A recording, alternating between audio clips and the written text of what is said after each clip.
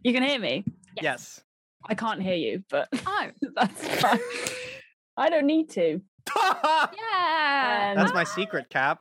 I've never been listening. Let me Just have every now a- and then Ella's like, yeah. I think that's bullshit. And I'm just like, oh, I guess maybe, yeah, Oh. sure. Yeah. I guess you're right. She said it with confidence.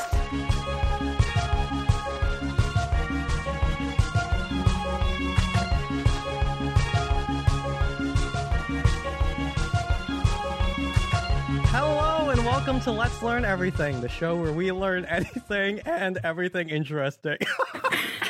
Ella's waving to the audience. Hello.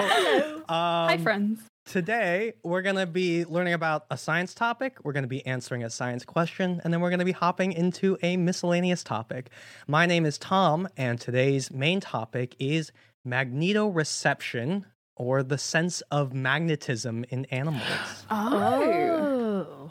Like, Interesting. okay, cool. Wait, have I? No, yeah, cool. Thick. We've only done like 20 episodes of this. How am I supposed to react? Am I supposed to be honest, or am I supposed to lie about it? What's the... Sorry, if you say it again, I'll give an honest reaction. Go on. And today's main topic is magnetoreception.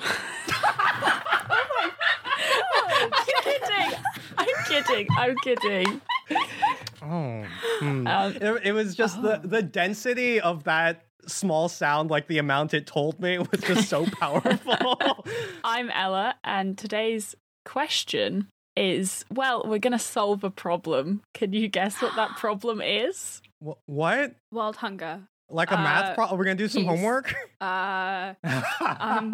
What the meaning Wait, of life we're going is. to solve... Okay. We're going to solve the trolley problem. Oh, interesting. We're going to conclusively... This breaking news, this podcast will finally be the one. Today we're doing it. I can't wait. No, we're not. We're gonna answer it though and see what we get out of it. Oh, I'm so curious. I'm what very you two are curious gonna the science say. of this, yeah. My name's Caroline, and this episode's miscellaneous topic is going to be about Hitchbot, the hitchhiking robot that made its way across Canada. Yeah. Wow, I've never What? heard of this. No. Oh, that's good. Okay. Because it's a really wholesome story, so I can't wait to share it with you guys. I'm Okay, so amazing. excited. Amazing. Oh, I'm sorry. Sorry, say it again one more time. Say that miscellaneous topic. You're funny, Tom. just so we can get it. No, say it again. Say it again. Comedy. Comedy. Okay. And scene. So, compared to the other senses, like vision and hearing, the sense of magnetism seems pretty straightforward. It's like just point north. Like you take a compass, you put it in an animal, you got magnetoreception. Bing, bang, bong. And maybe it feels this simple because compasses are an extremely old tool that has basically remained unchanged. Do you know how old the compass is? Ooh. 1300s. I was going to say 1400. That's really interesting. So you're wrong and you're right. So the first compasses that we have records of come from 200 BCE. Wow. Whoa. And so that's during the Han Dynasty in China. But it was primarily used for divination at the time, not for navigation. Mhm. And there are also theories that artifacts from the Olmecs in Mexico were used as compasses. And if that's true, then those carbon date all the way back to 1400 BCE. Whoa.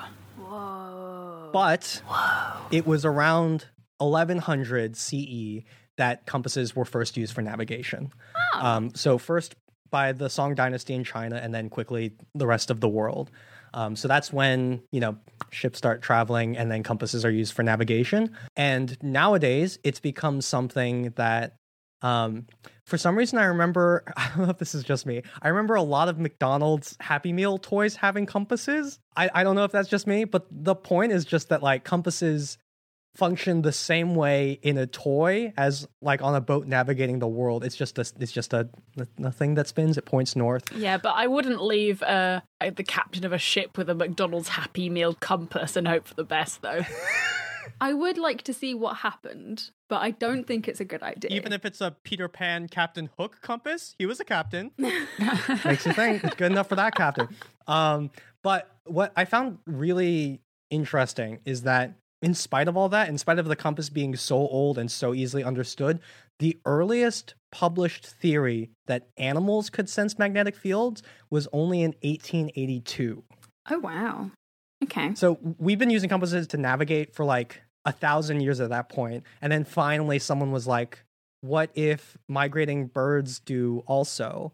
And what's doubly interesting is that there was a ton of pushback on that. There's a really telling quote from ornithologist Fritz Braun, who said at the time, quote, "These theories are comparable to an individual of a blind species trying to come up with a theory of light. The assumption of a specific sense in migratory birds, which is essentially different from that in humans, is, for epistemological reasons, unacceptable." Oh, come on. Like, really got into that, didn't they? It's such a bad look on scientists to be like, this could never, ever be the truth. Obviously, yeah, it's a great point. Even if it turned out that it was the truth, but even if it hadn't, it's just like not a good look, you know? Don't just shut down an idea like that. Yeah, I mean, it's fancy words for basically saying impossible. Mm-hmm. Which is also, it's an amazing science burn, like epistemologically unacceptable. I'm going to start saying that in my day-to-day.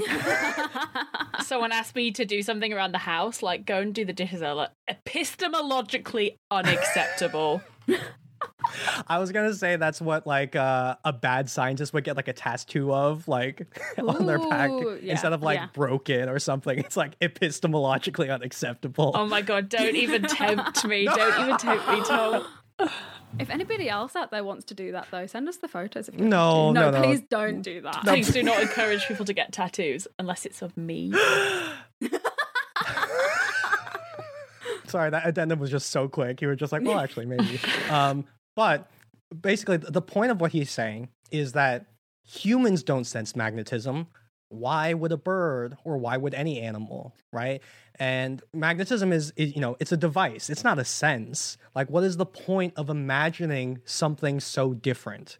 And obviously, there is a point to that. And that's sort of like the key to this topic, is that the truth is magnetoreception does happen. And he's right that it is different, but that's exactly what makes it worth studying. That's what makes it so interesting.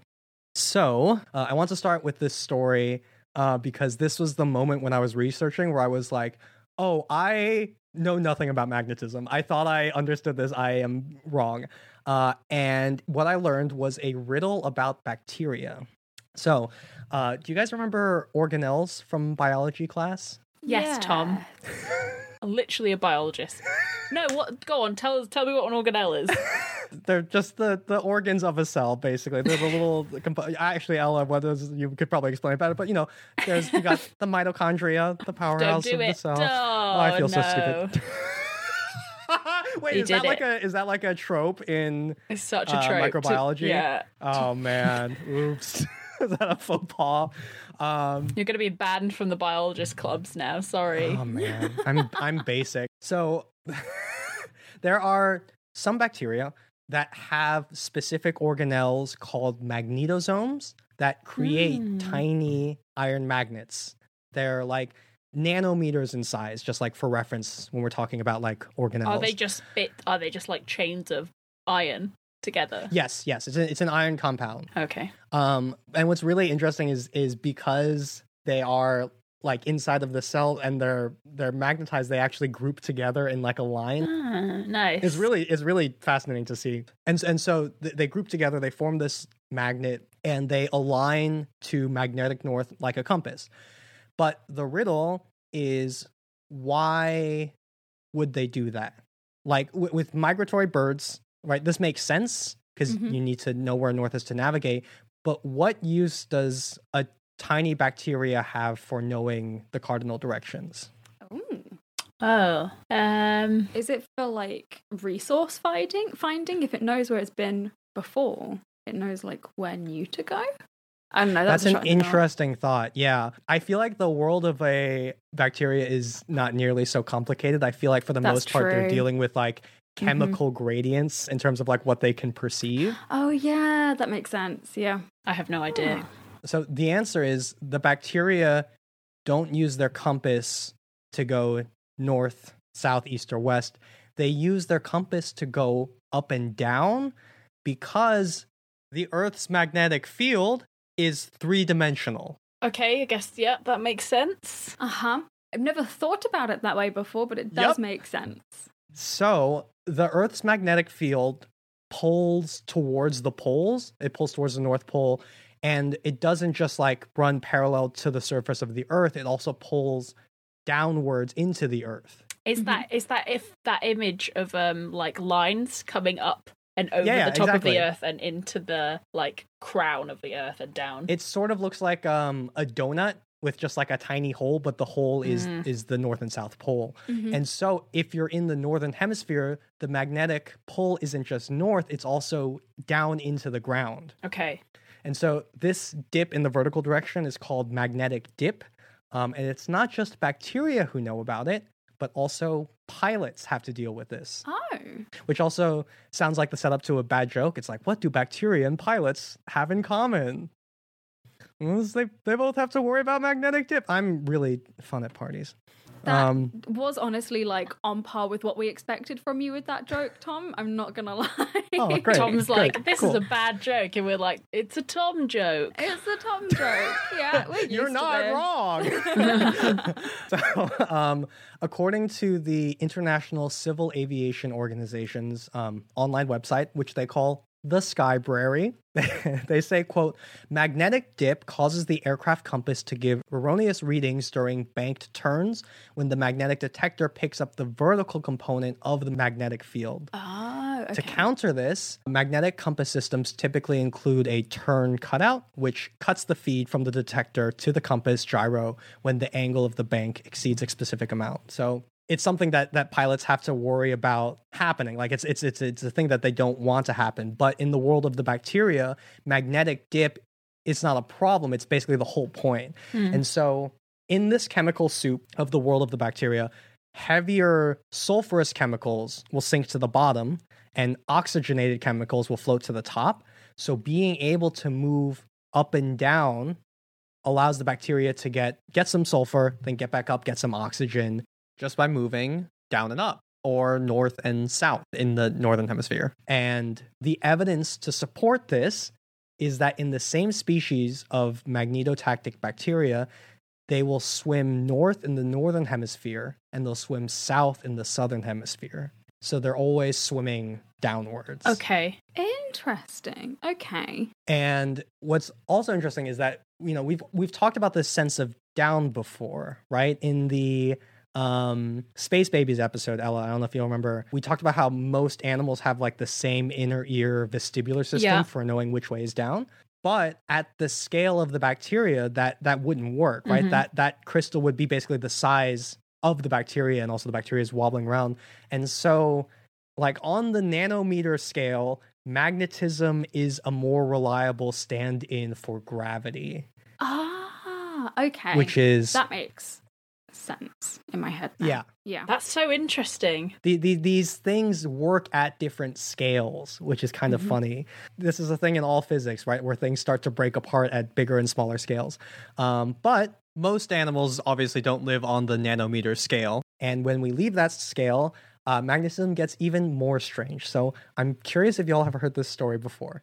Have you heard that dogs poop facing north? No. No. I don't believe it. Already. Good. But if it's true, it's one that I'm definitely going to take to parties with me. It's not true. So. Don't. So when this study came out, it hit obviously a lot of headlines. It's obviously a very fun fact. But what we're going to do is we're going to ruin that fact, and then we're going to make it fun again because it's incorrect in an interesting way. So Ella, you had a good intuition on this, and when I told my friend this fact, she was like, I don't think that's true. Like my dog Twig doesn't do that. And both of you aren't wrong because there are some important stipulations to that study that they list. And one of the best parts about this study is that they share so much of this process and this data. It's really amazing. They have a table of every dog, their breed, their age, and how many times they peed and pooped for the study. No, and they have their names and whether or not they were a good boy. One entire column of the table is just like good boy, good boy, good boy, good boy, good boy. Yeah, all bad boys were excluded from the collecting the data, which was none of them. Which was none of them. So the paper says, quote, "We measured the direction of the body axis in 70 dogs of 37 breeds during defecation, parentheses, 1,893 observations, and urination, 5,582 observations over a 2-year period." What? It's a good sample size. It's just... I was gonna say. Why? Yeah. Well, we're about to find out. Who sat down and got the funding for this study? You know? I mean, I will say, dogs are going to be peeing and pooping anyway. We might as well measure it, you know? Funsies. In the scheme of things, yeah. I've been measuring my poops. Anyway, so there are lots of great images in this where like they show how they measure the angle of the dog and they have like this compass and the dog. I'll be sure to throw them in the Discord. But what's interesting is that in the procedure for the experiment, the dogs were all brought to a big open field that was free from power lines and highways. So this is obviously very different from how most people take their dogs out. Mm-hmm. And what's even more interesting is that this north-facing pooping behavior was only statistically significant when the magnetic field wasn't unstable, which is not something I'm going to pretend that I knew could happen before reading this, that the magnetic field could be unstable. Mm-hmm. Yeah, I don't know what that means. Yeah, so apparently throughout the day, the amount of magnetic declination, the dip that we just talked about, can fluctuate by 0.016 angular degrees. Okay. Which seems minuscule, mm-hmm. but according to this paper, this changing angle was only stable enough to cause dogs to poop facing north 20% of the day. Otherwise, it would be completely random. Okay. Sounds like they don't poop facing north. Right, which is the case. And you know, in your day-to-day life, there's like a million stimuli for dogs to poop however way is more convenient for them, right? Visual stuff, like where their owner is probably, like so many number of things. So, okay, I have a working theory then.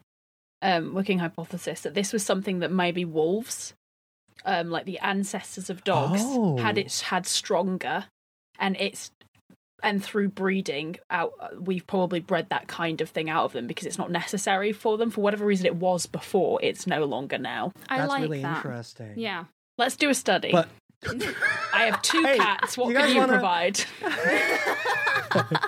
I can measure the direction of their poop. Happy to do that. But honestly, I find it more amazing that this happens in such a specific circumstance, right? Like if a study showed that like dogs pooped in random directions, it'd be like, okay. If a study showed that dogs always poop north, I think that would be fun, but it's like, okay. But if a study showed that if dogs have no distractions in an open field and the magnetic dip is stable within a decimal of a degree, then a dog will be like, north sounds good. Like that's endlessly interesting to me. It is strange. It's just, it's hard for me to be enthusiastic when I'm like, why? What did the authors of the paper say, was the, kind of relevance of the study other than the pursuit of knowledge, which is a valid thing? Yeah, I mean, I think to your point, the sense of magnetoreception in different clades of animals is something that's interesting because we see it obviously in birds a lot. Yeah. And I mean, we're going to get into it a bit more when we talk about birds, but basically it's just wondering if it exists at all and to what extent, because like to your point, Ella, this seems like it's not like a primary motive for the dogs. It seems like it's like a secondary, tertiary, even like quaternary method exactly. where like if you like remove every other sense, like there's like this minuscule magnetic sense. And I mean that speaks to sort of, is there an evolutionary story to this, right? Yeah, that's what I'm thinking. That it's a vestige of something. Like it's not very strong. So yeah, I don't know. I find that I find it more interesting in this stipulation, the fact that like dogs are sensitive to the stability of the magnetic field is more interesting to me than just being like, let's point north, right? Because it shows that they are both sensitive to it, but also not always focused on it. So it's a really, I don't know. I think it's a great, interesting question. And it obviously, to your point, raises a lot more questions. And so the researchers say in their paper, quote, the newly introduced animal model, parentheses, dog, paradigm, parentheses, alignment during excretion, and parameter, parentheses, relative declination change, open new horizons for biomagnetic research. So you heard it here, folks. Set your Google alerts for alignment during excretion. That's the new science buzzword. Keep an eye out. It's going to pop off. That's the other thing, to your point, Ella, is that like pooping is a very basic behavior, right? You know, I don't want to cast a big brush and say that like some behaviors are more primitive than others, but it's a basic animal function. It literally is like incredibly primitive. And so it's so interesting that it's tied to this, right? Mm-hmm. Do we know if any other animals show this behavior when pooping, or is it just in dogs? Well, I didn't get to look super extensively. I saw there was one paper on alignment during excretion for panthers. Leopards. I'll throw that study in the show notes, which I feel like one of these studies was easier to do. And I think it would have been with dogs. Yeah. I don't envy those researchers too much.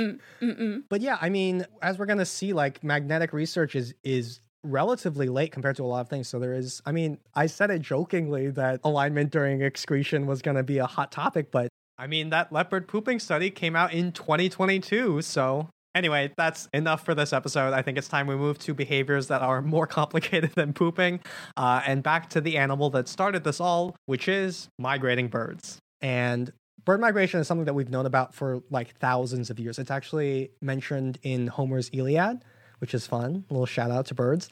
And today we know like the true extent of like how far these birds are going.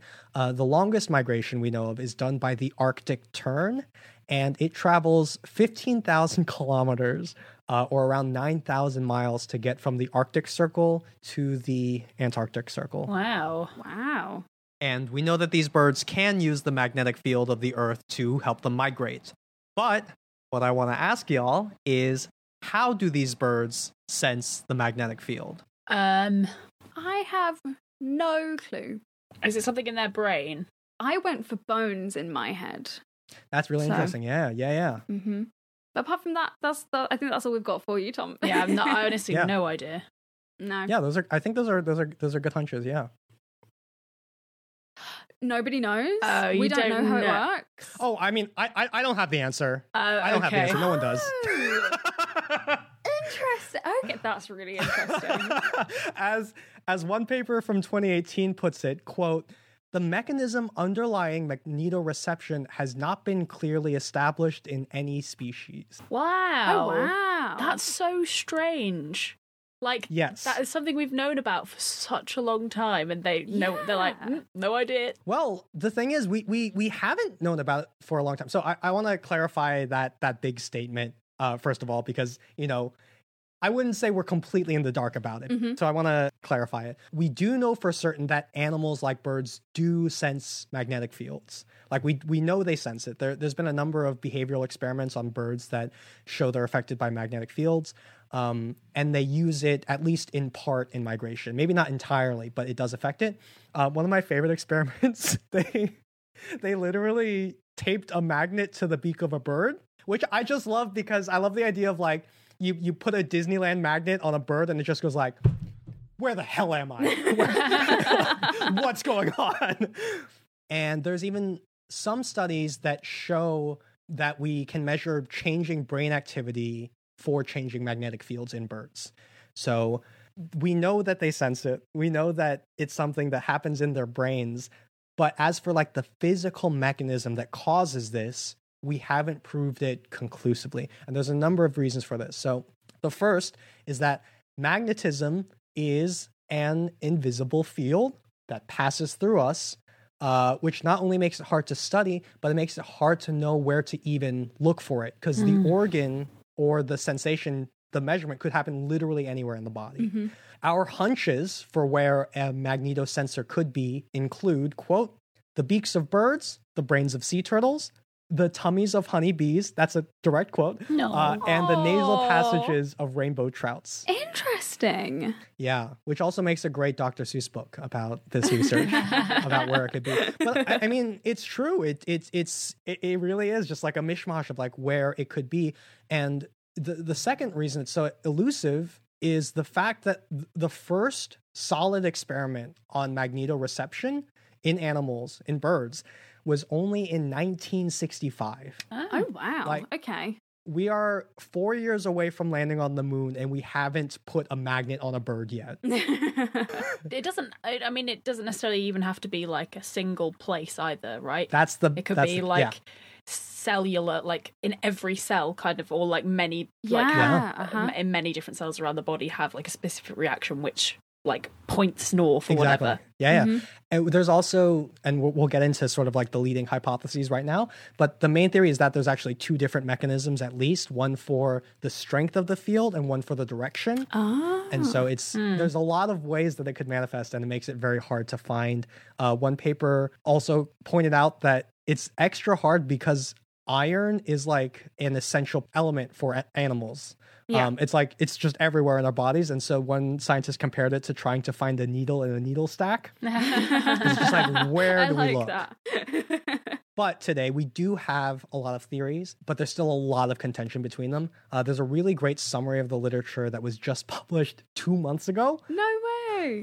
Called Myths of Magnetosensation, that goes over sort of modern theories and their drawbacks. I'll be sure to throw it in the show notes. But there's two leading theories when it comes to birds, at least. The first is that there are small magnetic crystals, sort of like the ones we found in bacteria, in the beaks of birds that help it measure the magnitude of the magnetic field. And then the second theory is how they measure the direction, and it's a bit more intuitive. We can all say it together on three, because we all know it, obviously. And it is 1, 2, 3. Quantum eyeballs. Well, I'm sorry. What did you guys say? You also said it, right? I think there was just a delay. I said it. There was a delay over the Zoom. I can't believe my camera froze. Come on. But you had it. You had it as well, right? Quantum eyeballs. You'll hear it in the recording. Yeah, you'll hear it. I think you actually said it before I did. Yeah. If anything, I did. Yeah. So I'm gonna do my best to explain this quickly. We should do a full quantum episode another time. I really want to. Yeah, but... I'm gonna leave that to you, mate. Yeah. So Ella, did you want to? I know you're so good at explaining organelles. Do you want to explain how quantum eyeballs might work? Yeah. All right. So no, go on. I honestly thought you were going to commit to it for a second. I wasn't. Don't have it in me. Well, we'll do a quantum episode. But the idea is that I had to read so many papers to try to get this like 4-sentence explanation down. So basically, when a photon of light hits the eyeball of a bird, it hits these special proteins in the eye that are called cryptochromes, and they split in half because of the energy of the photon. And they enter one of two discrete states that are unknown, which is what makes it quantum. So it's like it could be state A or state B. And in this sensitive state, it becomes hypersensitive to magnetic waves. And those waves affect which state it's going to more likely be in, A or B. And so that ratio of this protein being in state A or B measures the magnetic field in a predictable way. Oh boy, you're going to have a tough time when you do a quantum episode, to be honest, Tom. That was hard going for me. Kind of get what you're saying. Thing in back of eye split by light, by sunlight. Thing in back of eye could split into one of two things, and magnetism impacts which one of the two things it splits into. Yes. Okay, cool. Yeah. Has nobody thought to just like get these things from a bird's eye and just see what happens? So yeah, they've recent studies have been able to show this magnetic effect of these proteins outside of an animal. So this is all quite fresh then. Oh yeah. This is like active research.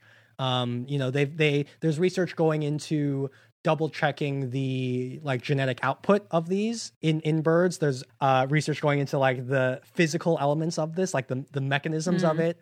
But it's all still a theory. There hasn't been a silver bullet proving that this mechanism is all happening. Yeah. But it's a strong theory, and it's an interesting theory. Does that mean if a bird closed its eyes, it wouldn't know which way to go? Well, so that's actually, there was a really interesting study where they showed bird navigation is affected by the color of light that they're in. And their sense of direction gets messed up if they're missing that blue component of light that is found in sunlight. Has nobody thought to, you know how they blindfolded bats? Has nobody thought to do that to birds? Is that why when they put hoods on falcons and stuff, they don't know what they're like? So they don't find magnets. Yeah, so they don't. Otherwise, they'd be stealing phones left and right. But as one researcher put it, quote, maybe it's a kind of shadow on top of whatever else you would be seeing as a bird, but what exactly the bird is seeing, we do not know because we cannot ask the bird. And we can't ask birds until today. Guys, we have a special guest on the episode. It's a European robin. Oh, thank you. You're too kind. So I want to ask you, when you sense magnetism, is it like something that you can see or... Oh, I don't see how that's relevant. You can't say that. You can't say that. Oh my God. European robin's famously incredibly racist.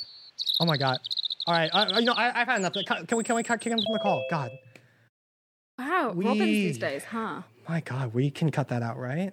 No, I mean we Sorry, should. Guys. We don't censor on this podcast. I mean, that's a great point.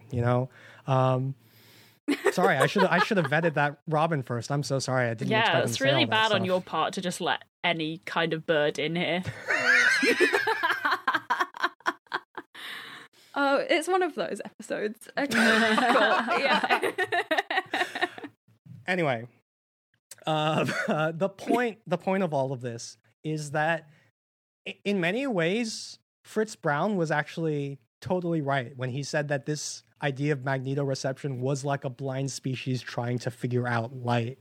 Like, magnetism is this weak, invisible signal that passes through us constantly, and so it's no wonder that it's tricky to study, right? We have no intuition for it. And our current leads have us looking into quantum proteins, but because it's so strange, there's a lot to learn from embracing the mystery of it all. As researchers Lower and Bislinski put it, many questions and problems remain, surely enough to keep researchers in magnetotactic birds busy for a long time. Except I purposefully misread that quote. The quote was actually, many questions and problems remain, surely enough to keep researchers in magnetotactic bacteria busy for a long time. And so if there are still questions about bacteria, there will surely be enough to keep biologists busy for a long time. Yes. Oh, wow. Oh, amazing. Scientifically, we got a late start looking into magnetism, but that means there's a lot of interesting new answers left to find. I want to end with, there's the authors of that paper that was published 2 months ago, Nymph and Keys. I think they put it best when they ended their paper by saying, quote, if we are to unravel the mystery of magnetosensation, creativity and intellectual flexibility will be indispensable. After all, biology has defied expectation on more than one occasion, which is an understatement. Yes. Aww. Absolutely. I like that. It's weird. Magnets. Magnets, weird, huh? Everythingers, get out there, do some experiments on some birds. Find some poop angles. That we can all do. Today's question is an ethical, moral question, and it is. Yeah, do you want to ask us the official question? It's the trolley problem. Well, I was going to ask you if you knew what it was first. I always remember the scene from The Good Place where they talk about it, and it's like them like acting it out in real life, and just and all of the variations of it. It's like, just gone through this awfully traumatic thing, and then he's like, so why don't we try it, but with children instead? Good, lovely. I mean, that is a great point. It's violent. Yeah. It is. So the first trolley problem scenario was proposed by British philosopher Philippa Foot in 1967. And this is how it was phrased. Oh, wow. The driver of a runaway tram, which he can only steer from one narrow track onto another. 5 men are working on one track and 1 man on the other. Anyone on the track he enters is bound to be killed. If asked what the driver should do, we should say, without hesitation, what would you say? Change the course, hit the one guy would be Tom? my answer. Yeah, if I'm entering the world of this hypothetical, then yes, I think the answer is diverted to the one person. You know, I don't want to fucking be a pedant, although I thought this question is basically that is a fodder for pedants. But like, for me, the thing has always been like, in a real world situation, you don't know for certain that like these things will happen. Yeah. You have no clue how you're going to respond. You're not looking at that thing and being like, oh, this will definitely save. And that's a common theme that will come up throughout this question. Is that hypotheticals are bullshit? So yeah, I mean, Foot predicted that most people would say without hesitation that the driver would steer for the less occupied track. And this tends to be the case when looking at surveys of the question to people. Can I say, I did not know that. That's a very interesting point, that he had a prediction for this. That, like, this. God, Tom. I'll go now. I'll get the Robin back in, and although honestly the Robin had similar views, if not worse. But it's very interesting that she had a intention behind phrasing this problem, as opposed to it being like an equal divide thing. Yes, absolutely. I didn't know that. Yeah. And reading this original paper was really interesting because Foot goes on to compare this to other cases. So the next is, suppose that a judge or magistrate is faced with rioters demanding that a culprit be found for a certain crime and threatening otherwise to take their own bloody revenge on 5 hostages. The real culprit being unknown, the judge sees himself as able to prevent the bloodshed only by framing some innocent person and having him executed. In both cases, she notes, the exchange is supposed to be one man's life for the lives of 5. What do you think? I no longer am having fun. Don't wanna. And we'll tally our kill count by the end of this, so we'll know who has the most blood on their hands. When you put it like in the same thing of like you're choosing the lives of 1 person or 5, like you should choose 5. Should you? But the scenario around it where this person is being so morally wrong to get to that point makes me want them to not do it. Yeah, I think that's a very good reason. Yeah, whereas with the trolley problem, it feels a lot less like, sure, you're turning the lever, but that feels a lot less morally problematic than... Yes. So that is my stance, I think. Okay, I think that's probably how most people feel. Well, I know it is. Tom? It's harder. It is harder, yeah. I agree. I mean, again, if I was really in this situation, the answer is probably no, or I would run away. Okay, but interesting. The context feels really important. Yeah, I might agree with Caroline on this. Yeah, and I would agree with both of you that I wouldn't do it. And Foot also predicted in the original paper that most people find the first scenario morally fine, but the second they are morally appalled that an innocent man can be framed. And she explains this through something called the doctrine of double effect. Do you know what that is? No, I'm sure I learned about it, but then I forgot. I'm so sorry. I'm so sorry to my professors. So this is a set of ethical criteria that an action which you know will have harmful effects and positive effects is justifiable if the following rules are met. So the nature of the act is itself good or at least morally neutral. The agent intends the good effect and does not intend the bad effect, either as a means to the good or as an end in itself. And the good effect outweighs the bad effect in circumstances sufficiently grave to justify causing the bad effect.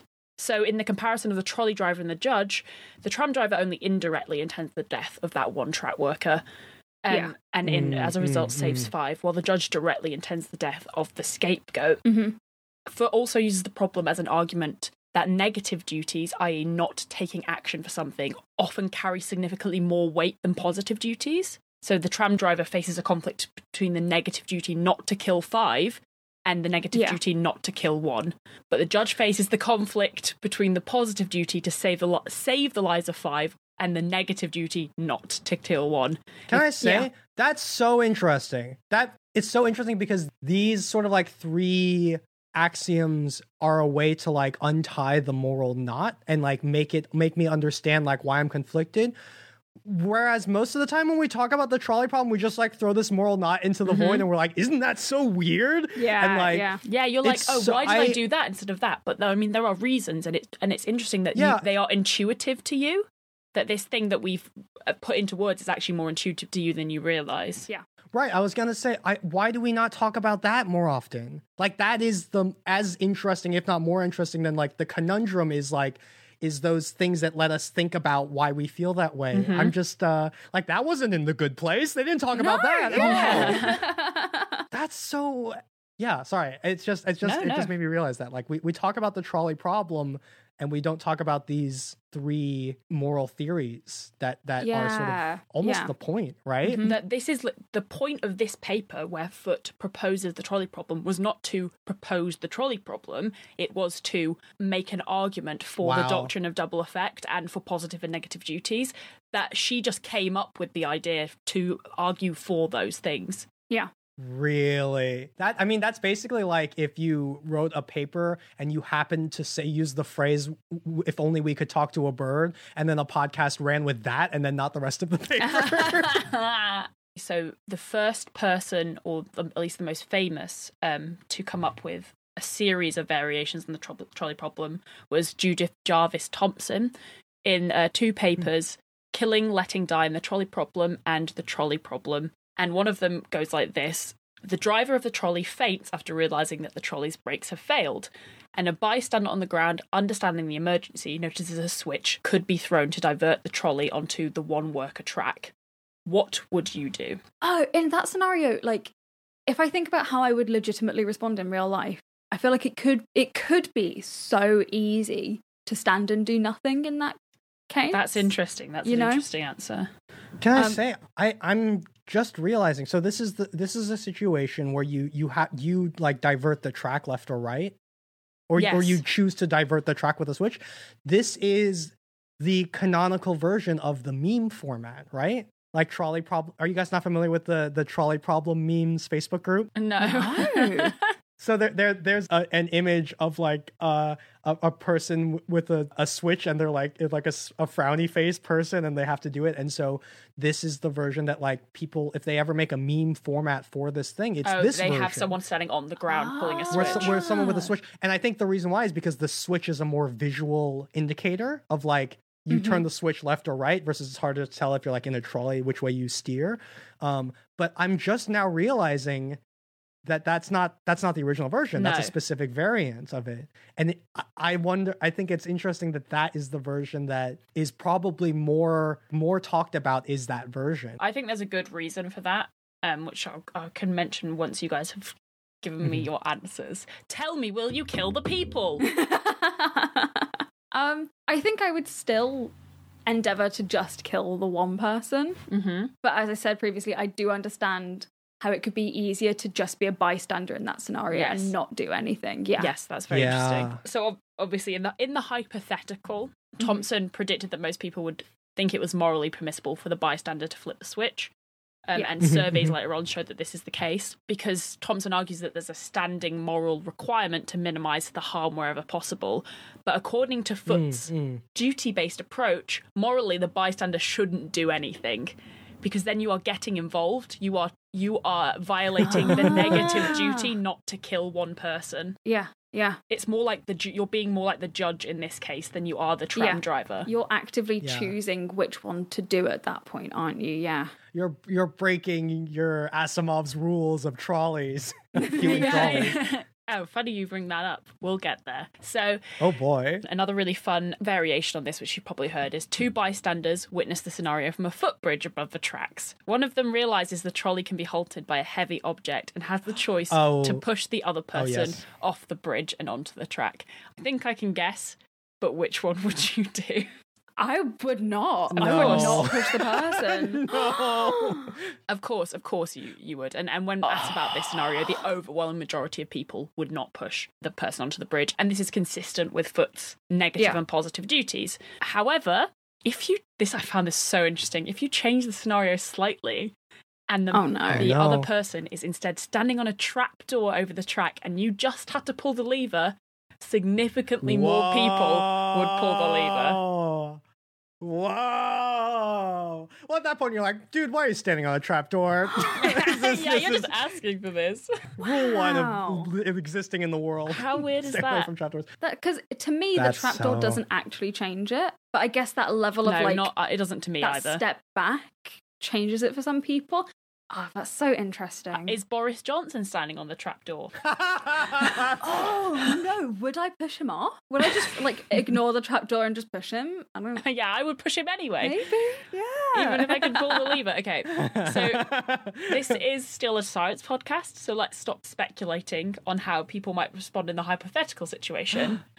And we're going to get to some data? Think about how they would respond in an actual situation. Mm-hmm. So amazingly, something similar to the trolley problem has been tested in real life in a scientific manner, so controlled and peer-reviewed and published, but it wasn't until 2018. Wow. Oh, wow. I was going to say, what you either have to do is do it early when it's like, ooh. Yeah, when you can't get away with it. Yeah, when we're still doing Stanford prison experiment stuff, or you have to do it late enough that you can come up with a clever different way to do it, exactly. And that's what this is. Yeah. So this is a paper by Boston et al. In Psychological Sciences called Of Mice, Men and Trolleys, Hypothetical Judgment versus Real-Life Behavior in Trolley-Style Moral Dilemmas. Great title. And the authors start like this.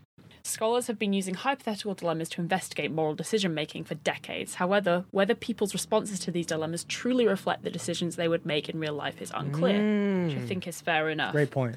So they set up a study with 200 participants. First, they had to make the hypothetical decision to administer an electric shock to 5 mice in one cage, or divert the shock to a single mouse in a cage and save the 5 mice, spare them. Or they were told they actually had to make this decision, and they thought the mice would actually be shocked. They wouldn't be, but they set up a scenario that made it look exactly like this. Mice would be shocked. Wow. They got some mice actors. Yeah.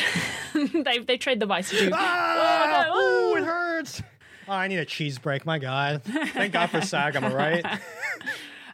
So how do you predict people would react based on what we've been talking about in the hypothetical situation versus the real? That's so interesting. Hypothetically, if we remain consistent, I would expect people to pick just going for the one mouse. But I don't know if they would follow through on that in real life. Yeah. This is what I thought as well. So, can I ask, in this procedure, how is it framed like it's going to go towards the 5 and you can divert it? Is that like the framing? And you can divert it. And okay. Well, I want to also say what's interesting is that there's also this factor of a researcher is telling you to do this, right? Which is very interesting. Or you're in a context true. of That's very what's it called? The Milgram experiment. Exactly. Yeah. The authority based thing there is certainly, I think, an aspect. I wonder how they controlled for that, actually. But I don't think it said anything about it. So I think you both predicted... They just had a guy on to be like, hey, I got a mouse. Come over here real quick. Shock this mouse.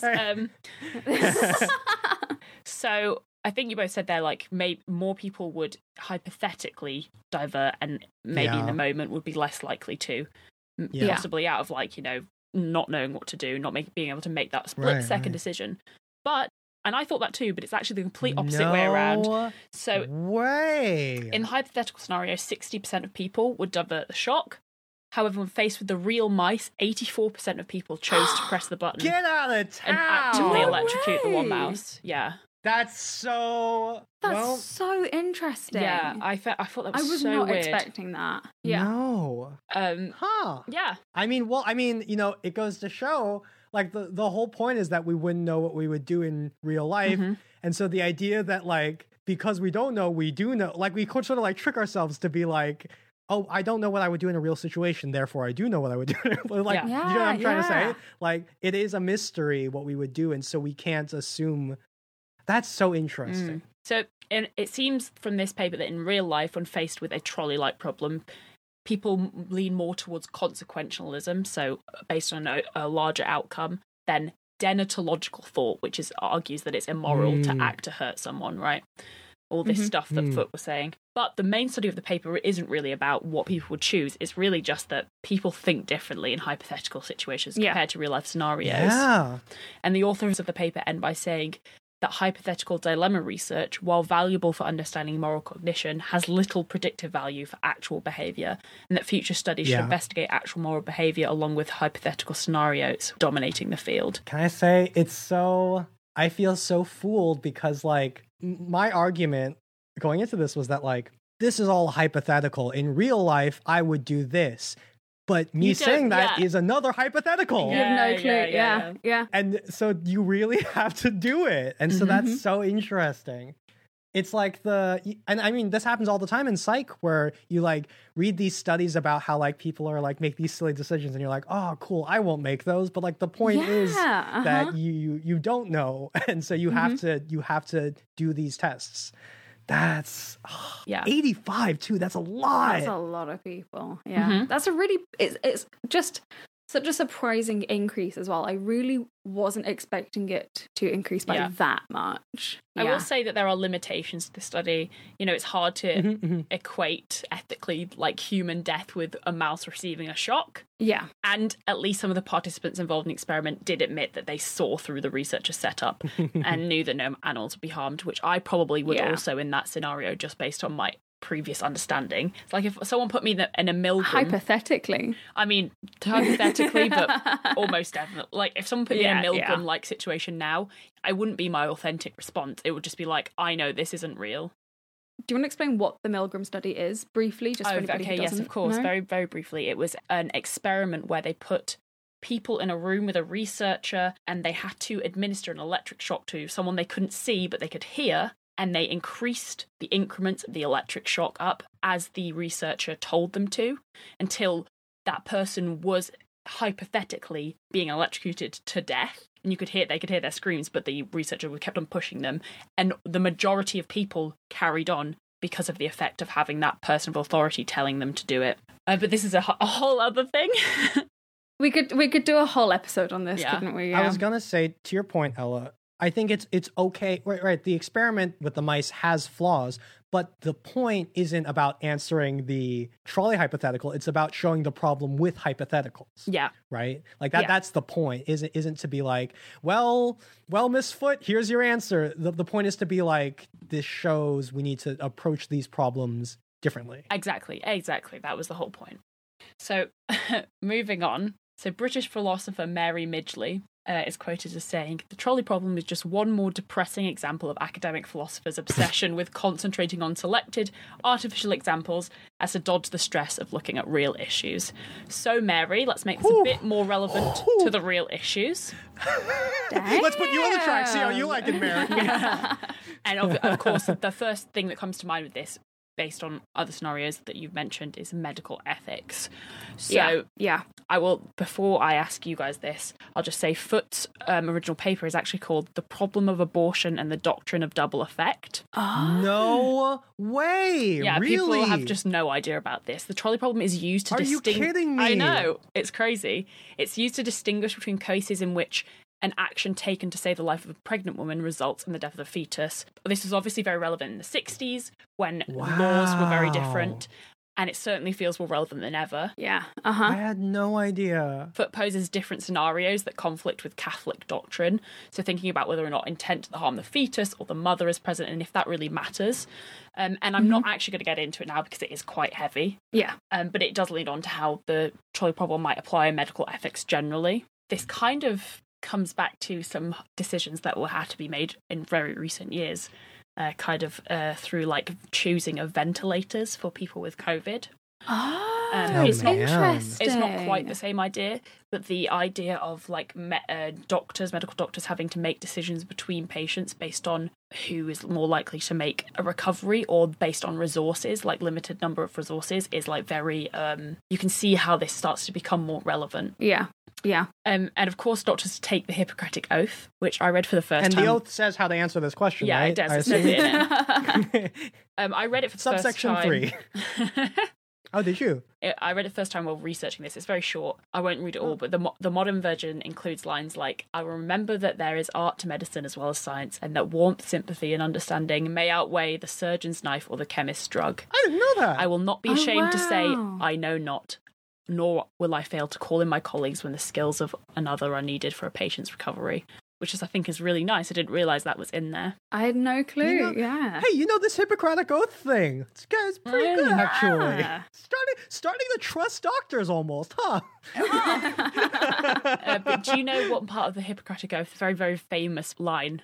No. Always steer the trolley, right? Always turn the trolley. It's... or thou shalt not cause harm, or something along those lines. Yeah, first, do no harm. It's a very, very famous quoted line for the Hippocratic Oath. It's not in it. It's not in the Hippocratic Oath, just in case anyone listening was wondering. Huh. Oh! The closest from older versions is, I will follow that system of regimen which, according to my ability and judgment, I consider for the benefit of my patients, and abstain from whatever is deleterious and mischievous.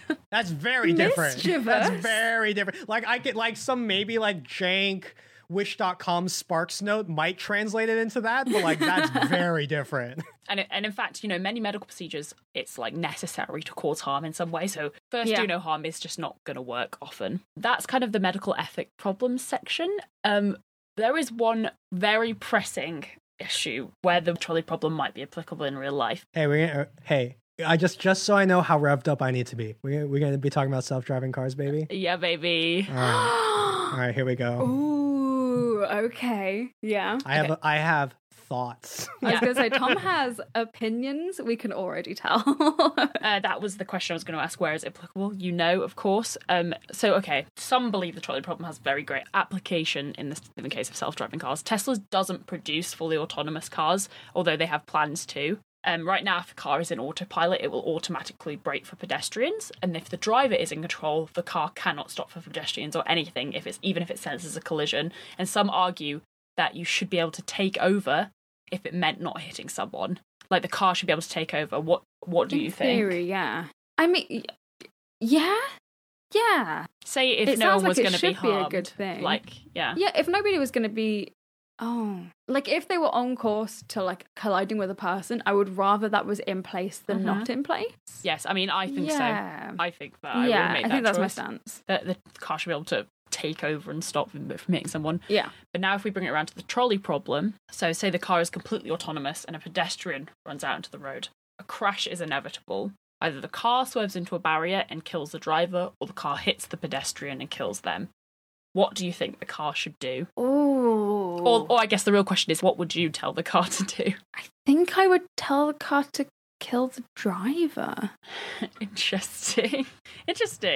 I don't think I have an answer for this one. But part of me is like, I don't know how to phrase it, but like the driver is the one who got into the car, who made that decision to drive. Drove that fast, yeah. Yeah, exactly. Who drove to the point where if a pedestrian stepped out, he couldn't physically stop, which obviously is not how you should be driving in a normal society. So I would be like, kill the driver. Kill the driver. Hard one. Well, the thought that I've heard raised, and I don't know if you are going to bring this up, Ella, but the question then is, would you buy that car, Caroline? No, that makes that fucking decision? hell no, would I not? I'm buying a car that could kill me or someone else without me having an input. Well, no, I meant, or would you buy a car that aims to kill you first? Oh, that's an even better phrasing of that question. Yeah, right? Yeah, I guess you want the car that always saves you. But Protects would you, I rather die or live with the guilt of killing someone, though? You didn't kill them, though. The car did. Yeah, you sue Elon Musk straight to hell, baby. I feel like I got myself into that scenario, and therefore I should be the one to suffer the consequences. You're very kind.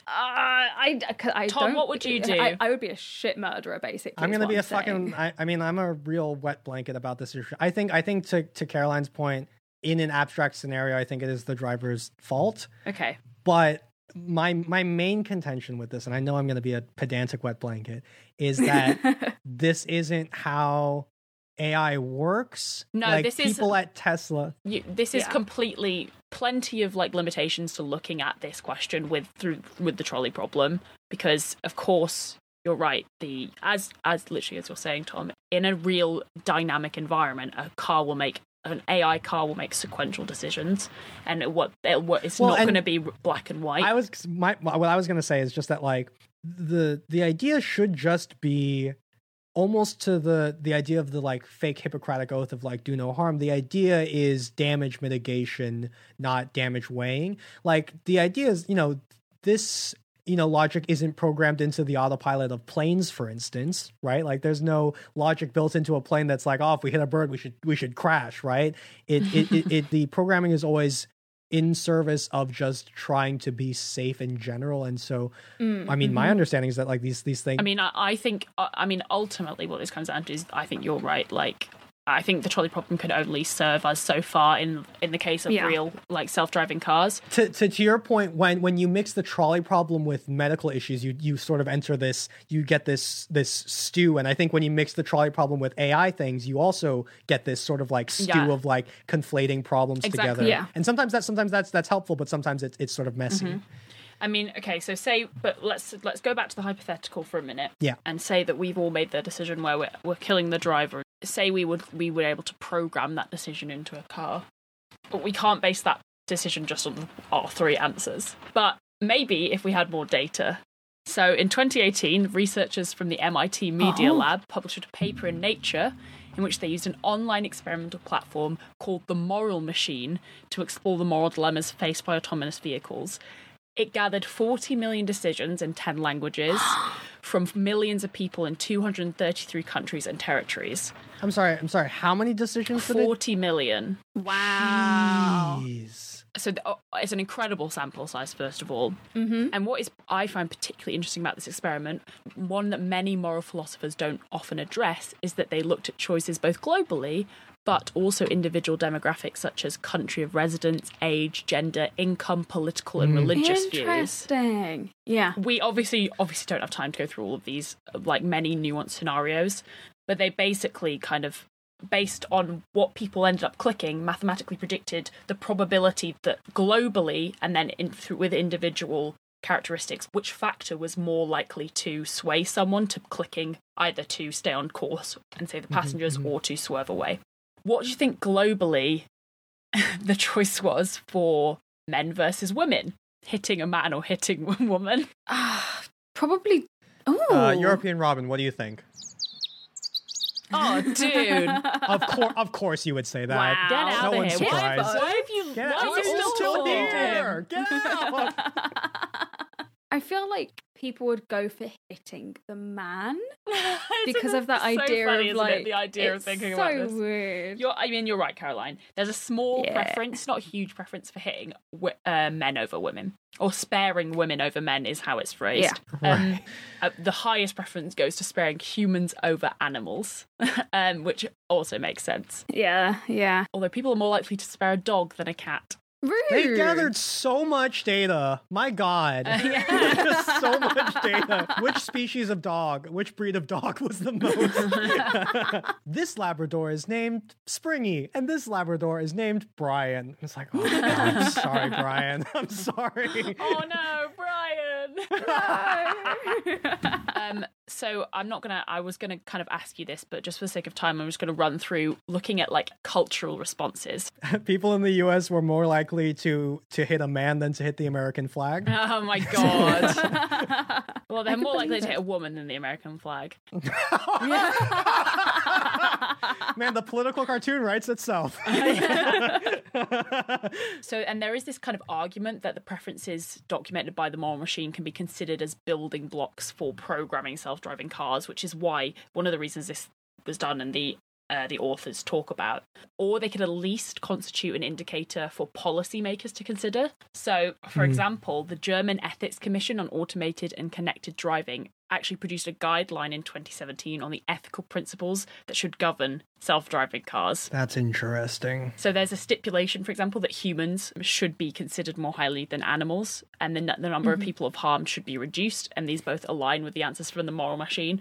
But the guidelines also say it's prohibited to distinguish between features such as age, gender, physical or mental constitution, which how this would actually align with how you program AI is another question. But people do seem to believe that there is something in policy there. But of course, this is like, there's just a lot of criticism of applying this to the autonomous vehicles, which, Tom, you've already... Yeah, I mean, the main thing I think is that, and this is something I meant to say earlier, is that like, what you're talking about when you think about this is like, you're basically talking about programming target seeking indirectly. Yeah, which that's is not, which is not what we program. We mostly program danger avoidance, and so you know, the idea. I guess the question is that if danger avoidance could lead to the death of the driver, how do you? I think what's interesting is that this moral question is happening, but I think it's happening at a much more subtle and I completely bureaucratic level, on the level of like. I mean, like, this is an extreme example, but like, hey, how fast do we let these cars drive? Like, that is an indirect, bigger scale trolley problem, but it's less juicy because it's less like, do we kill this or this? It's a longer term thing. That's my thought. And it's such an important criticism, and yet a lot of people are still really hung up on the trolley problem in relation to autonomous vehicles. The fact that there's a commission in Germany that like spent their time putting together this kind of like I feel hypothetical ethical quandary as like a policy, I think was probably a huge waste of their time, to be honest. A little bit. So we have that issue. We also have the thing that we've already talked about, which is how people respond in hypothetical decisions is ultimately very different to how they respond in real life. So I guess that's the end, but to finish, I just want to ask if either of your opinions on the trolley problem have changed or grown in this time. I mean, my thoughts about the actual decision, is that what you're asking? Because I mean, my thoughts about the problem itself have changed a ton, like in terms of like recontextualizing. First of all, the history of it, where it came from, is so interesting. Yeah, I really like the idea of embracing the weirdness of the different contexts. I feel like sometimes when I get into discussions about this, it so quickly becomes like argumentative. Like it's like, oh yeah, well, what about this? It feels like a gotcha, but I feel like approaching it more from a feeling of like, here's situation A, B, C, D, E, and like being like, why do I think differently about these things and what does that say? As opposed to this being like a, I don't know, like a BuzzFeed quiz gotcha moment online. Honestly, because I went into this pretty like jaded and annoyed with the trolley problem because of just how often you hear it, and it feels so much like a meme or a gotcha that I'm surprised that taking the time to think about it like this actually makes me like it a little more. Yeah. But whilst it also makes me like appreciate it more, I also at the same time value it less. Because like it used to, I did see it as this thing that was like, I don't know, it did have some weight in my head before.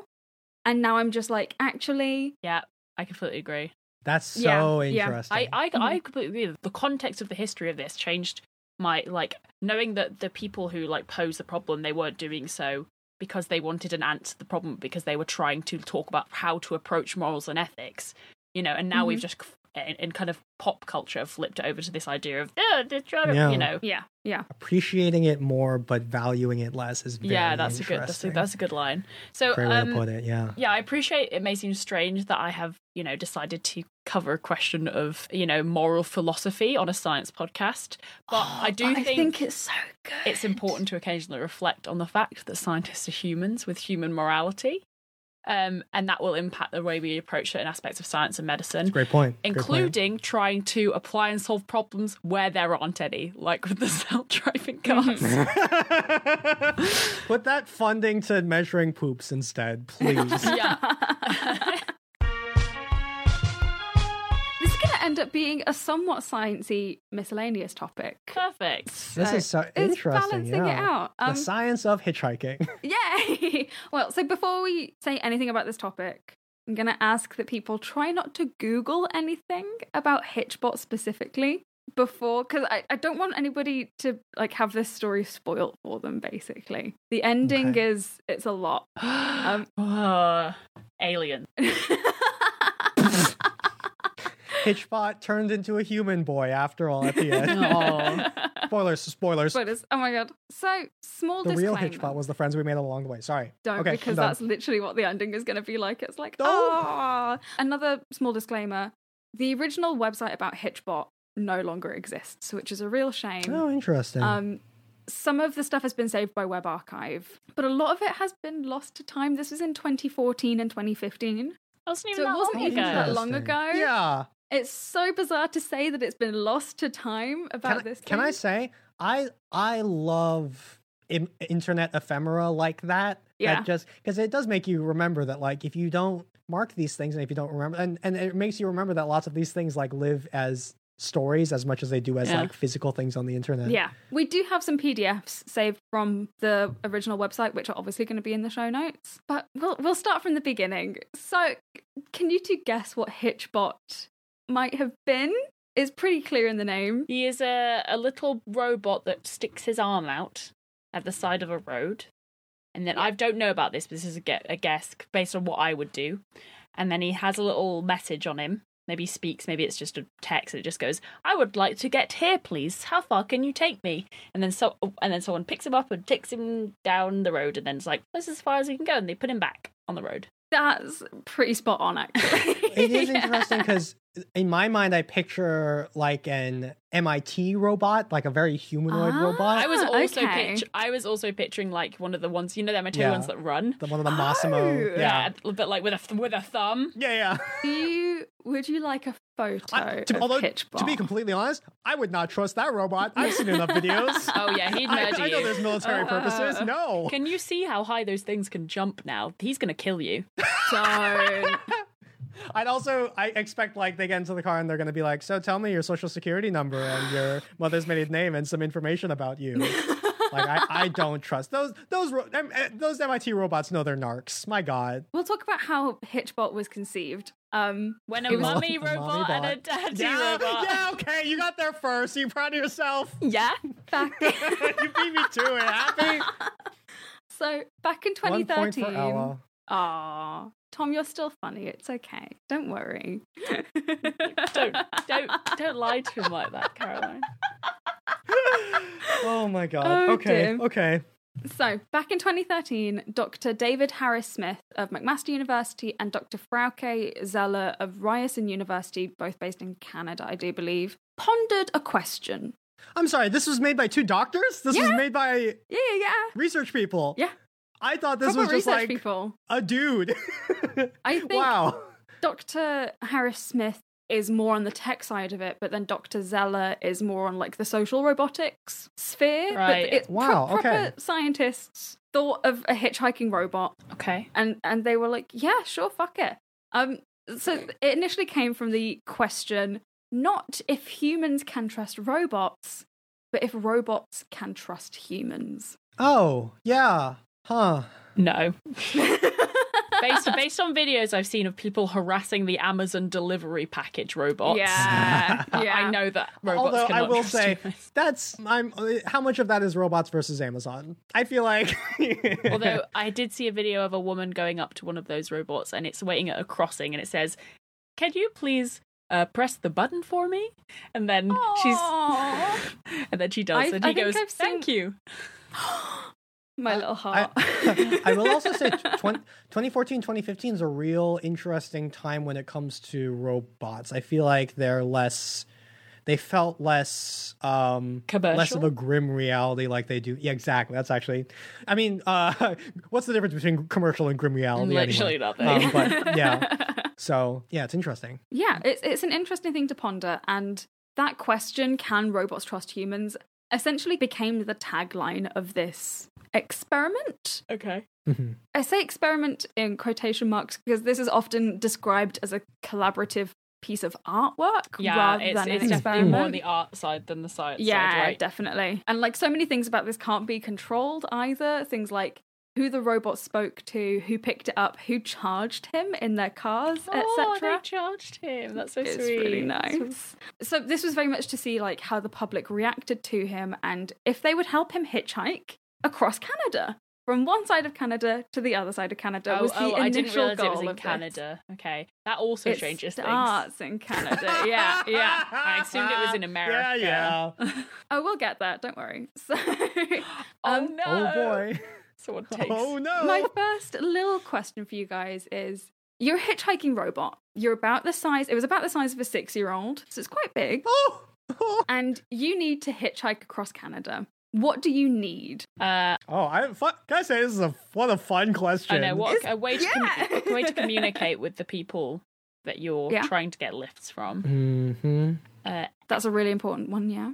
Energy. Yeah? Yeah, something about you that shows that you're like a real thing and not just some random thing. A friendly demeanor.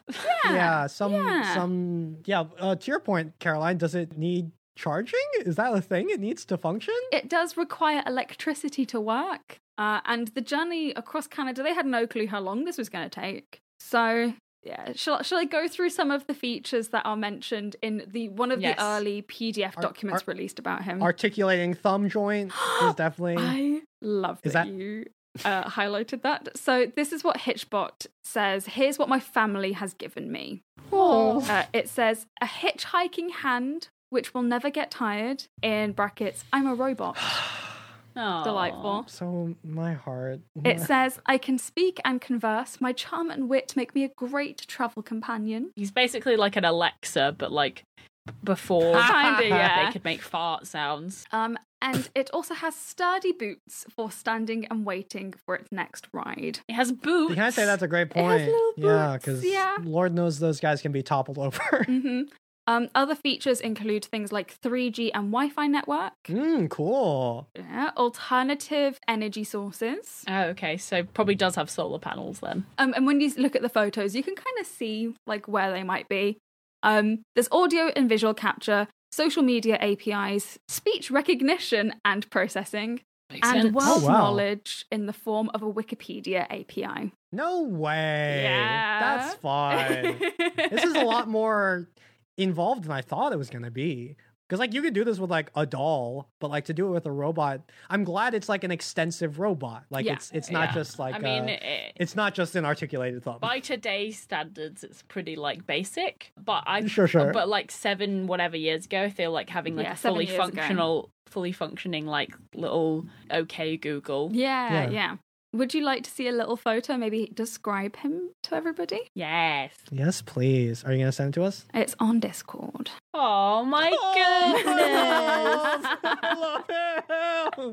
He's so cute. Wow, they really tried to make him look very friendly. They did, didn't they? Yeah. Oh, like people have signed him where they've picked him up. So he's like a cylinder, like a glass cylinder. He looks a lot like a trash can because he's wearing a little trash can hat. Yeah. And inside at the top, he has this LED head, sort of like a Daft Punk helmet. Yeah. And then in the body, it seems like, I assume that's where like all the like actual computation is happening. There's just like a black box basically.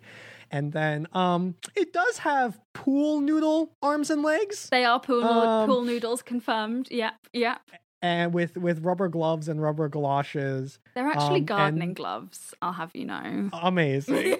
And then to Ella's point, he has signatures written all around him where people, I assume, have written on him. That's cute. That's a really great description. And Dr. Harris Smith said that he wanted Hitchbot to look like somebody had cobbled him together with odds and ends, such as pool noodles, a bucket, a cake saver, which is what his head is made out of, garden gloves, wellies, and so forth. The other thing that's noteworthy about this whole thing, like why they made it a hitchhiking robot, was that they wanted to take a robot and place it in a situation you wouldn't expect to see a robot in. Hey, that's true. On the side of a road with a sign saying it wants to hitchhike is pretty unusual to see a little robot. Yeah, it had a sign so that people would pull over for him. So and they gave it the ability to process speech and respond, could answer questions, especially about like random topics because it had that Wikipedia API. It could just go off on a bit of a ramble, but that's okay. But who because among us doesn't do that? When you find your special interest, you're like, oh yeah, you want to hear the Wikipedia page about?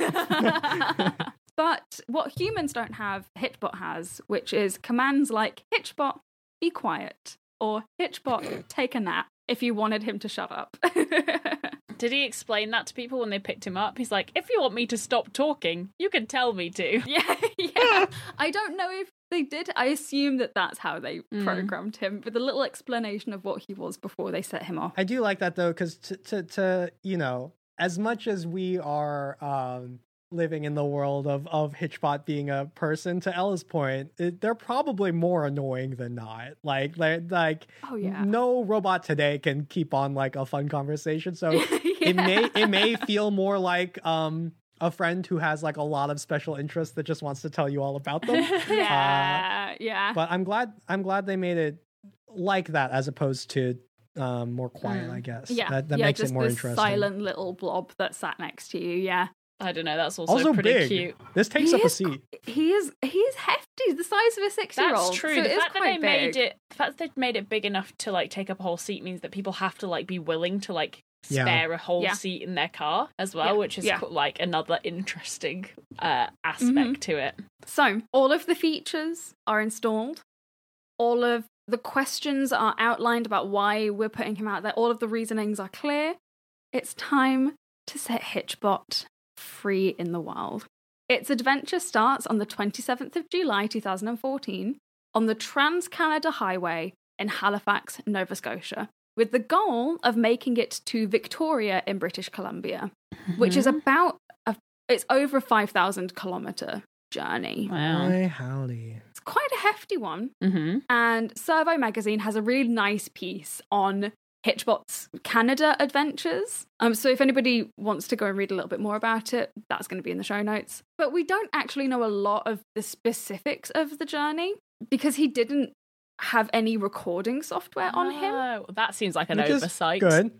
Oh, wait, no. Well, so I guess it's good for privacy reasons, right? Yeah, that's exactly it. Privacy. Whatever. He was designed with privacy in mind. It was another feature basically to make people trust it enough to let it in their car. Yeah, that makes sense. Yeah. I also gotta say it's so interesting hearing this from a 2022 lens. I feel like we're asking very different questions of it, and I think that's very interesting. Yeah. What we did know was a rough location of him. They did have a little GPS tracker in him. And we also know how many lifts he got and how long it took him to make that journey. Okay. So how long do you reckon it took? Maybe a month? I was about to say a month as well. Yeah, that's a pretty good guess, actually. It took him 21 days, so 3 weeks to make that journey. And how many people do you reckon gave him a lift? Oh, that's a great question. I don't know. I can't think of how big Canada is. It's pretty big. 5,000. I feel like maybe one each, maybe one every other day, maybe 15. That's actually a really good guess. Well, I'm not going to guess now. Tom's just did a good guess. Fair enough, yeah. Well, no, you can just do Price is Right rules. Just 14. be like, either say 1 or 16, yeah. It is a bit higher than that. Shit. It was It was 19 people in total for this journey. Wow. He got a lift from a range of people. He ended up traveling over 10,000 kilometers because that's sort of what happens when you're hitchhiking. Nobody's going in the direct direction you want to go in. So he traveled a really, really long way. That's a great point. I keep forgetting these are people. They're not like doing this for the experiment. They're just like. I wonder if any of the people who picked him up went out of their way to like take him somewhere. Well. Oh no, that's not a good well. No, it's a really nice well. Oh, good. He got to go to a wedding during this time.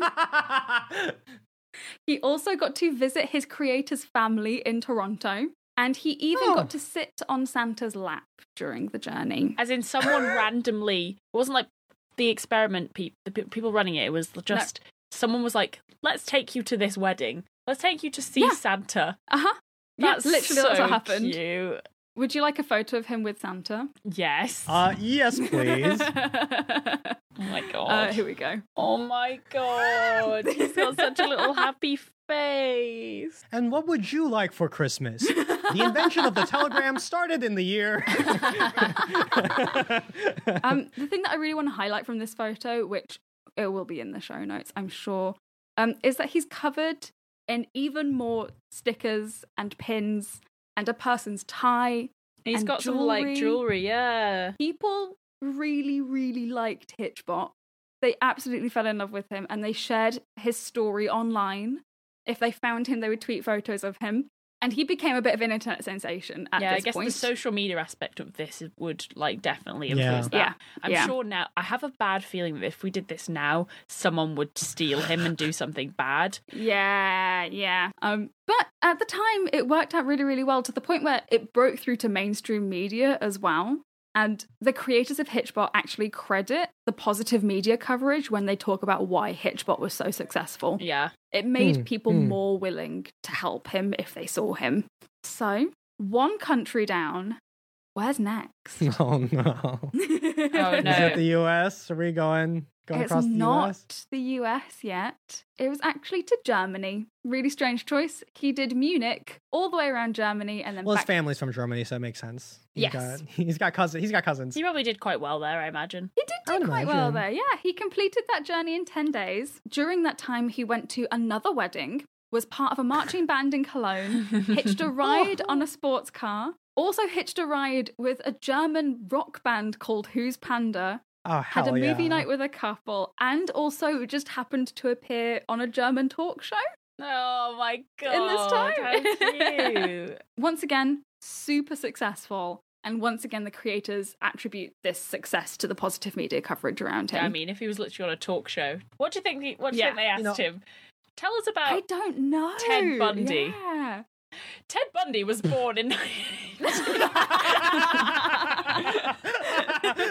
What I was gonna say is, what I love about this is, I think, you can be a little cynical and be like, oh, they're just doing it for the blah blah blah. But if they are doing it, there's also so much time they're spending traveling and lifting this heavy. It's not an easy bit. It's like there's a lot of involvement in it that, you have to bring him into your car, you have to physically drive him, and then there's probably a lot of time where you're just driving and being like, hey, what are you up to? What?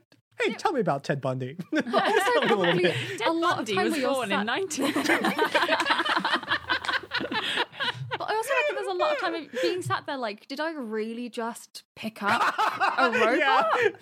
And it asked me if it could charge You me. want to bring it to my sister's wedding? Yeah. So they thought, wow, that was successful. Give it a go in another country. You might be thinking, 3 trips? Is this a good idea? Does he make it all the way through this trip? Yes, of course he does. He's fine. Good. He was absolutely fine. He went to the Netherlands, and a very similar story of him having an absolutely fantastic time. Trying this on time clogs. He got married. Yay! Went to his own wedding. Yeah, he spent his time trying on clogs, getting boat rides, seeing the arts and the culture. Boat rides! It goes really well. Yeah. Boat rides, you gotta be careful. Yeah. So, a 4th trip is planned for him. They're like, we might as well keep this going. This is now in 2015. He is really, really popular on social media. Why stop there? So, where's he gonna go for this trip? Australia, please. No. Not the US. It's time for the American trip. What did they do to him? What did you do to him, Tom? What did you do to my boy? So this is 2015. So it's about a year after he's been initially launched. He's 1 year old. He's 1 year old. He's still a little baby. He's gone missing, hasn't he? They never found him. Oh my god! Someone kidnapped him and they never found him. I have seen his picture on the back of hard drive boxes. Nice. I saw his picture on a floppy disk.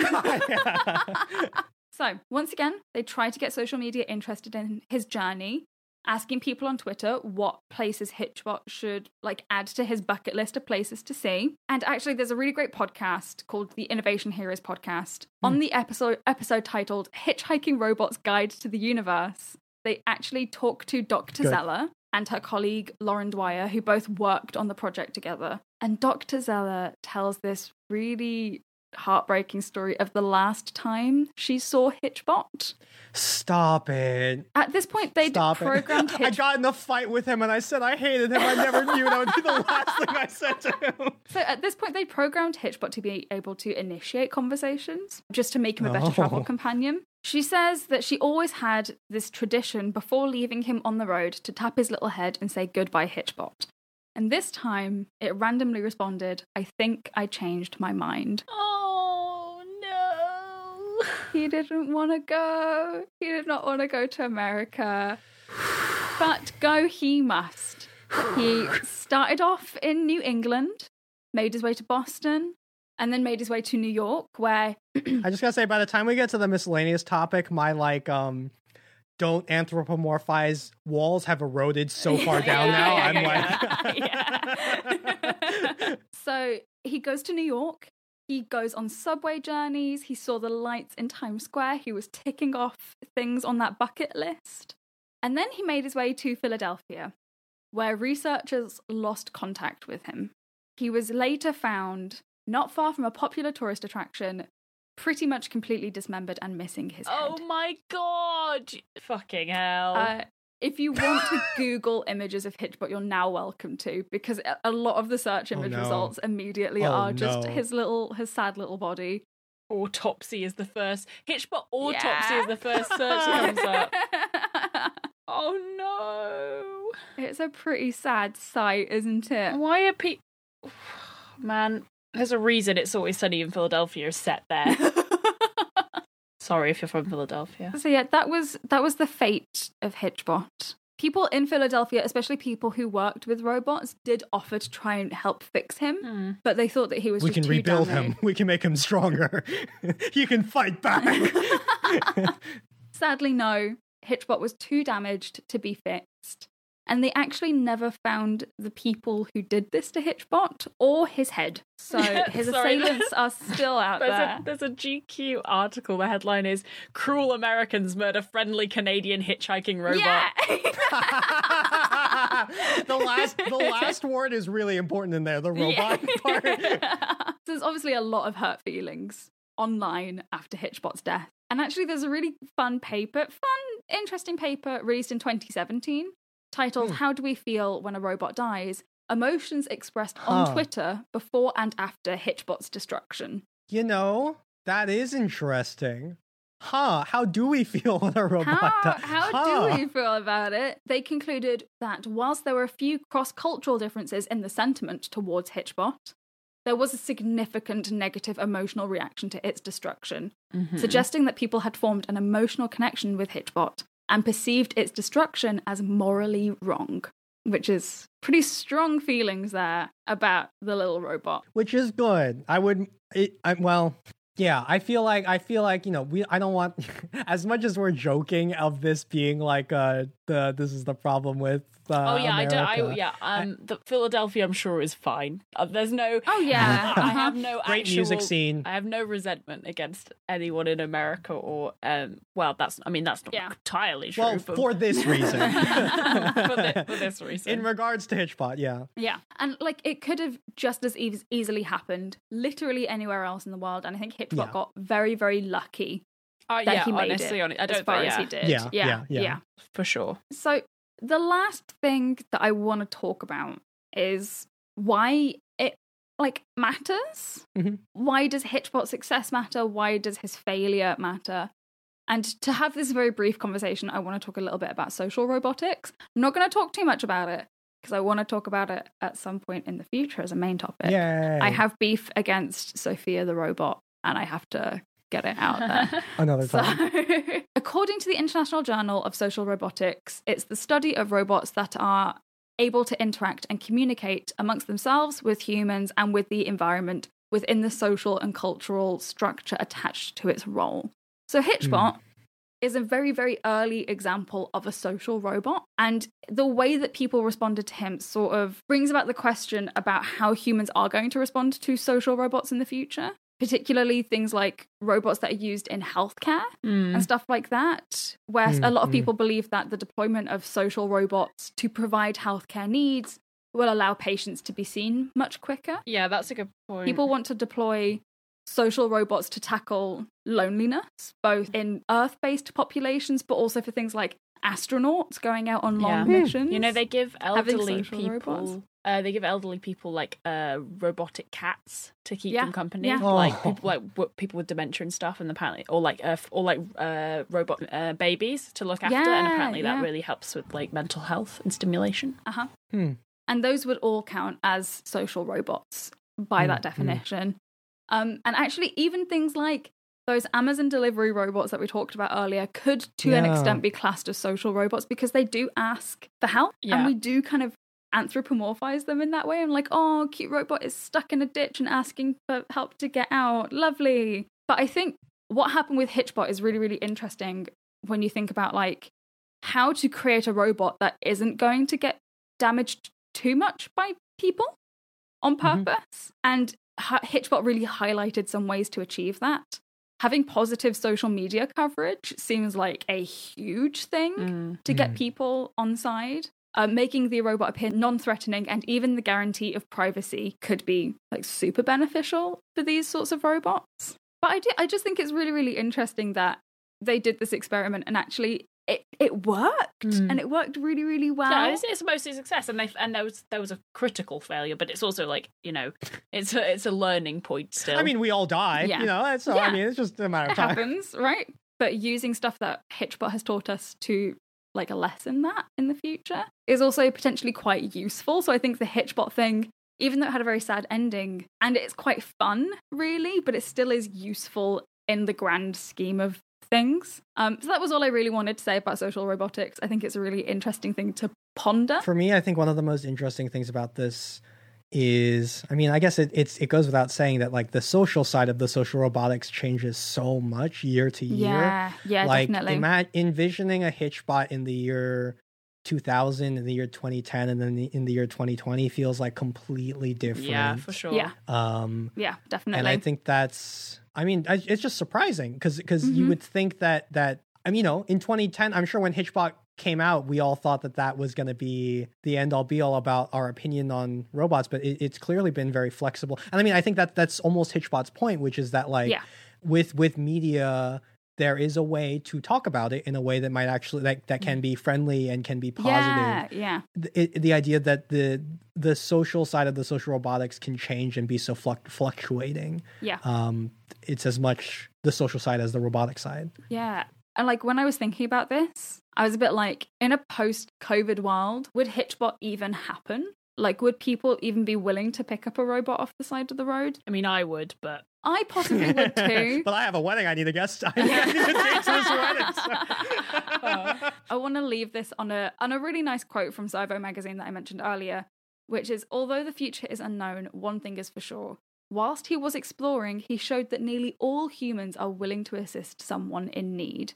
Whilst he needed help travelling, people stopped, loaded him into the car and took him as far as they could. Hitchbot may be broken now, but his spirit and message will continue to live on and resonate for many generations to come. Aww. And that's what this is doing. Hopefully teaching more people about Hitchbot. We love you, Hitchbot. We love you, Wherever Hitchbot. your head is. Yeah. If anybody does know anything about the robot head, yeah, that's the other thing. We're actually going to turn this into a serial style podcast where we try to find. Oh my god, that would be so good.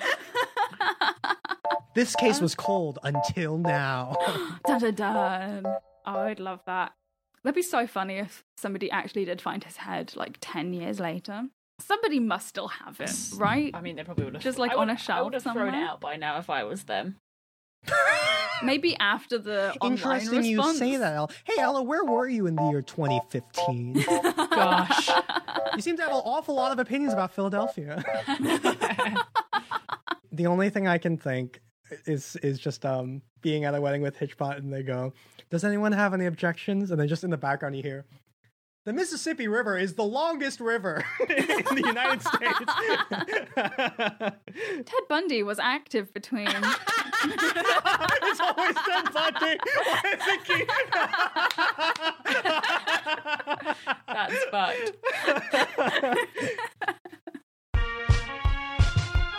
Oh my goodness. Would you look at that? Wait, what's that? What Did you see it coming? I think it's so. Review Corner! Whoa, what a surprise! Coming at the end of the show. What great timing. That's amazing. So thoughtful of Review Corner. One day it's gonna show up in the middle of the main topic. I feel like someone's halfway through the question. I'm like, what's Review Corner doing here? Hold on. Yeah, hold on. Do you see that? It's Review Corner. Could you come back later? Oh, goofy. So today's review comes from LSCH04, and they say, perfect podcast. No notes. Yeah. Except they do have a note. Oh. They say, some nonfiction podcasts are incredibly specific deep dives that leave you hanging after each episode. This podcast is not one of these, and I love it. The hosts bring to the table any random topic they find interesting that week with an infectious enthusiasm. We get to listen in on conversations between the most supportive, nerdy friends you could imagine. This podcast makes me so happy. And then crying emoji. Oh, we are your supportive, nerdy friends. And now we're all crying. Yay. Thank you so really much. nice. That's so Thank you. sweet. Yes. And if you want to leave a little review, you can go to Apple Podcasts, and we appreciate it very, very much. Do y'all have any plugs or shout outs? I would like to shout out the Let's Learn Everything website and Discord server. Woo woo! Whoop! You can find all of the links at letslearneverythingpod.com. I would like to shout out all three of us. You can find Tom at TomLonPerson on all platforms. You can find Caroline at Caroline the Bug on all platforms. And you can find me at Dr. Big Science Energy on TikTok and Ella Hubber on Twitter. Woo! So today we... Oh, hold on. Sorry, the Robin's back. What's up? Oh, you brought this message. What's this letter? Hold on. This is really dumb. Yeah, I hate this. Hold on. This is... The Robin seems to have brought us some pretty big news about the podcast. I don't think we can have time to talk about it today, but hopefully next time you hear this show, we'll be able to share some pretty big news. Yeah, maybe there'll be a pretty big announcement coming up soon. Maybe something a little... something, you know. We're all turning into mice. That's the announcement. So, today we learned about the mysteries of magnetism and all the questions we still have to answer. We learned the true history of the trolley problem and all its variations. And we learned about the journeys and all the Wikipedia fun facts that Hitchbot taught us about. And you can join us all next time where we will learn about everything!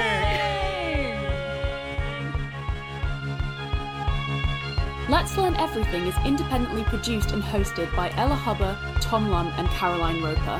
Editing and music by the wonderful and talented Tom Lunn.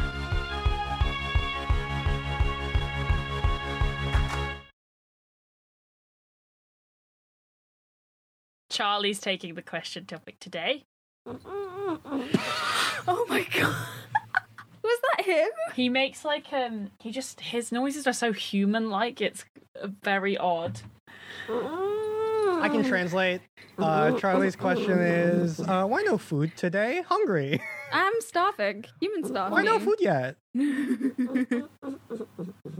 Why no scratch bed? Scratch other things. Why not scratch bed? God then.